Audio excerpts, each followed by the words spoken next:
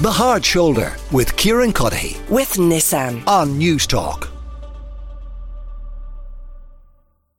Right now, though, it gives me great pleasure to welcome to the show, as always, the Minister for Public Expenditure and Reform, Paschal Donohoe. Minister, you are welcome. We talked earlier to Forza about these looming public sector pay talks. So you have officially offered an invite to unions to engage in talks. And I mean, the clock very much ticking on this. 7 weeks until the current pay deal runs out. Is that right? Yes, it is. We're in a current wage agreement that's called Building Momentum. The last set of payments and wage increases, and that happened last month. And I hope if the unions are in a position to engage with us in the coming days, that with a lot of effort in what I think will be difficult discussions, will be possible to reach agreement on a successor to us. Without it, we would, I assume, enter into a period of possible industrial unrest, would we? What happens if we get to the 1st of January and there's no deal? Does the current deal just keep ticking over? So the current agreement comes to an end at the end of this year. As to what would happen if we were not to have a successor to us, it would be a matter for the trade unions to decide if they want to take action. But we've had now over the last number of years, Kieran, what we refer to as central wage agreements, where we basically, for the many public servants that we have here in Ireland, we have wage increases that are broadly the same for all of them. We have a process then for dealing with issues that are particular to different parts of the public service. And in return for the government delivering its part of the deal, we've then had relative stability from an industrial relations point of view. That's what I want to maintain. I believe a central agreement is the way in which we can do it. But I do think the discussions will be difficult. And ultimately, I want to come up with something that's fair to our nurses, our doctors and our civil servants, but also something that will be affordable. And that's the job of the next few weeks now. How realistic is all of that getting squared away within 7 weeks? Again, I mentioned Forza, we spoke to a little bit earlier, and they talked about the need for the government and unions to address in these talks issues around artificial intelligence and the impact in the future that's going to have on the workforce. I mean, these strike me as particularly kind of abstract conversations. Well, we're not going to be coming up with an answer to artificial intelligence and what it will mean for our workforces by Christmas. That's for certain, Kieran. But to answer your question then regarding timing, I've been involved in many of these wage agreements and their negotiation over the last number of years. And once we go into the Workplace Relations Commission, it's been possible most of the time to reach agreement within a number of weeks. The last wage agreement that is now coming to an end, there was a break for a number of months in between different phases of the discussion.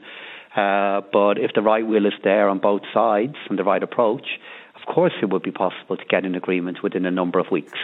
But I don't want to prejudge how the negotiations will go because there'll be important matters on both sides of the table. So how much money was set aside in budget 2024 to cover the outcome of any wage talks?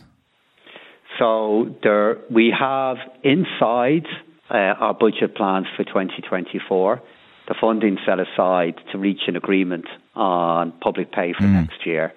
I think at this point, before the negotiations have even begun, if I was to say what that figure was or what I think a deal would look like, 1.8 billion? Those who, I'm not going to start speculating as to what the figures will be, Kieran, because... Well, 2.7 billion was set aside, wasn't it, for this and pensions and National Development Plan, which we'll talk about in a moment. Yeah. National Development Plan, 900 million, so 1.8? So we have a fund set aside to help deal with the different issues that could develop during the year. But, Kieran, if I indicate on the eve of negotiations, I hope beginning, what I believe the cost of the wage agreement should be... Oh, it'd be lunacy. I'm pretty certain those on the other side of the table will decide they don't want to talk to the government. But it's in the budget. And I'm equal.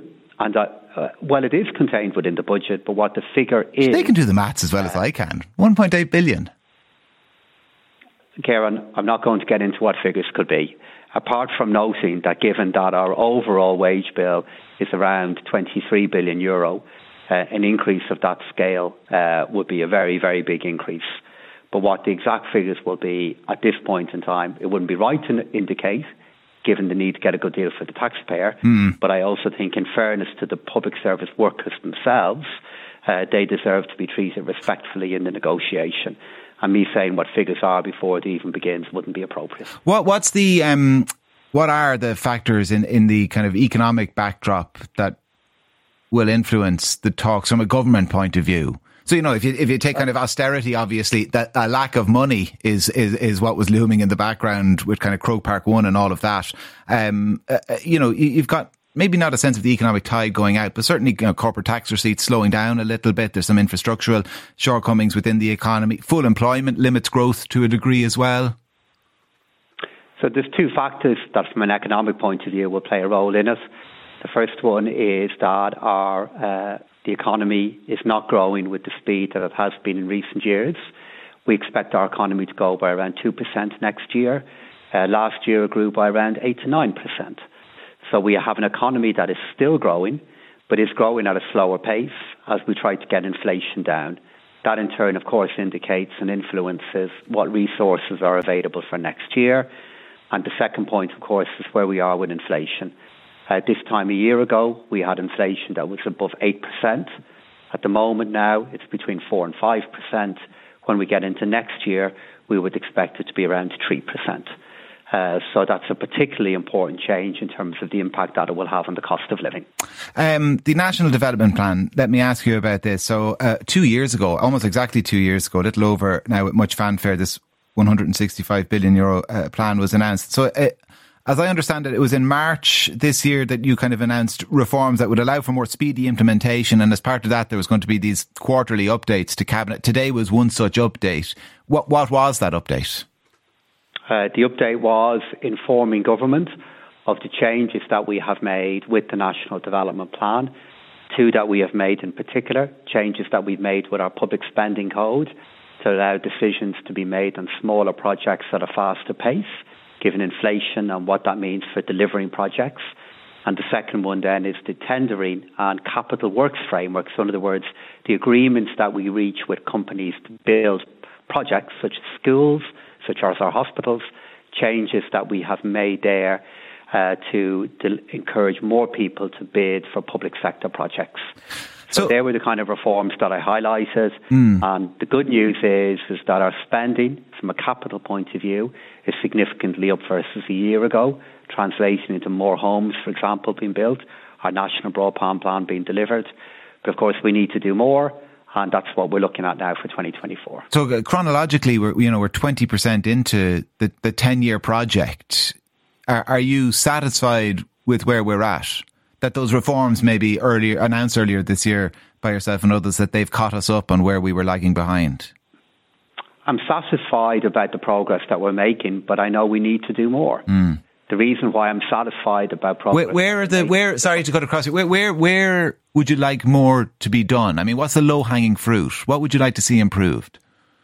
Well, we're beyond the point of low-hanging fruit. Any low-hanging fruit has been fully grasped now, and we've done our best to avail of any opportunities there. Where would I like to see us do more or do better?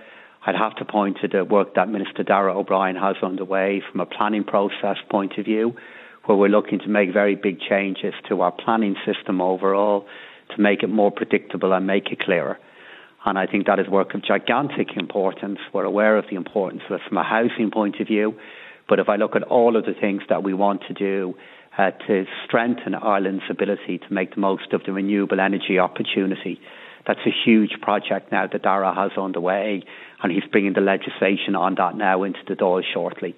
So I'd highlight that as the big priority that we all need to get behind to try and make work. The progress that I would point to is this year, in the context of interest rates having gone up by so much, the cost of building a home having gone up by so much, to be on the point now where we're going to build, I hope, more than 30,000 homes this year, I believe is strong progress in that context. But we need to build more next year, which we're working to do. Is there still a divide around the Cabinet table when it comes to some of the projects within the National Development Plan? Are the Green Party still impeding spending when it comes to road projects? I think to describe it as a divide would be overstating what is happening. It's simply the case that each government minister has to decide where they put their capital funding, what projects they want to prioritise. And Minister Ryan is funding very big road projects. He's already made the decision to fund a very, very big road project in the west of Ireland that shows the recognition that he has for particular roads and the difference they can make. And of course, what we continue to discuss is, with the money that is available to him and the government, are there other projects and other priorities from a smaller road perspective that can go ahead? And those discussions are happening at the moment. But we always have these discussions in governments.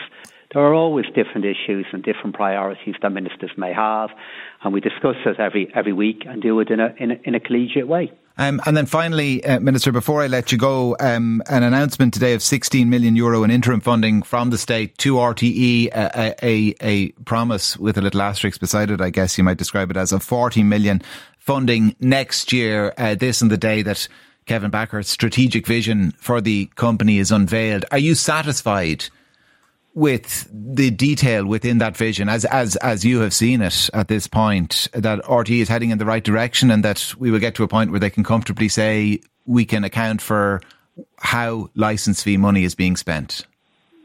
I do believe that the strategy that has been launched by Kevin Backhurst today does outline a journey that is a very credible response back to the difficulties that RTE confronted earlier on in the year.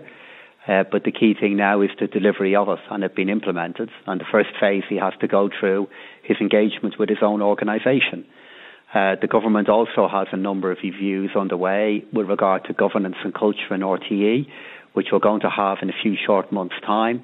And the implementation of those reports in particular will then guide us about the release of a huge amount of money to RTE and €40 million. So I believe the journey is outlined quite clearly, but the going on that journey and the delivery of it will be really important for RTE regaining faith in how its affairs are run from the taxpayer and I suspect from the country at large. Minister, thank you very much for your time. Paschal Donohoe is Minister for Public Expenditure and Reform. The Hard Shoulder with Kieran with Nissan. Weekdays from 4 on News Talk.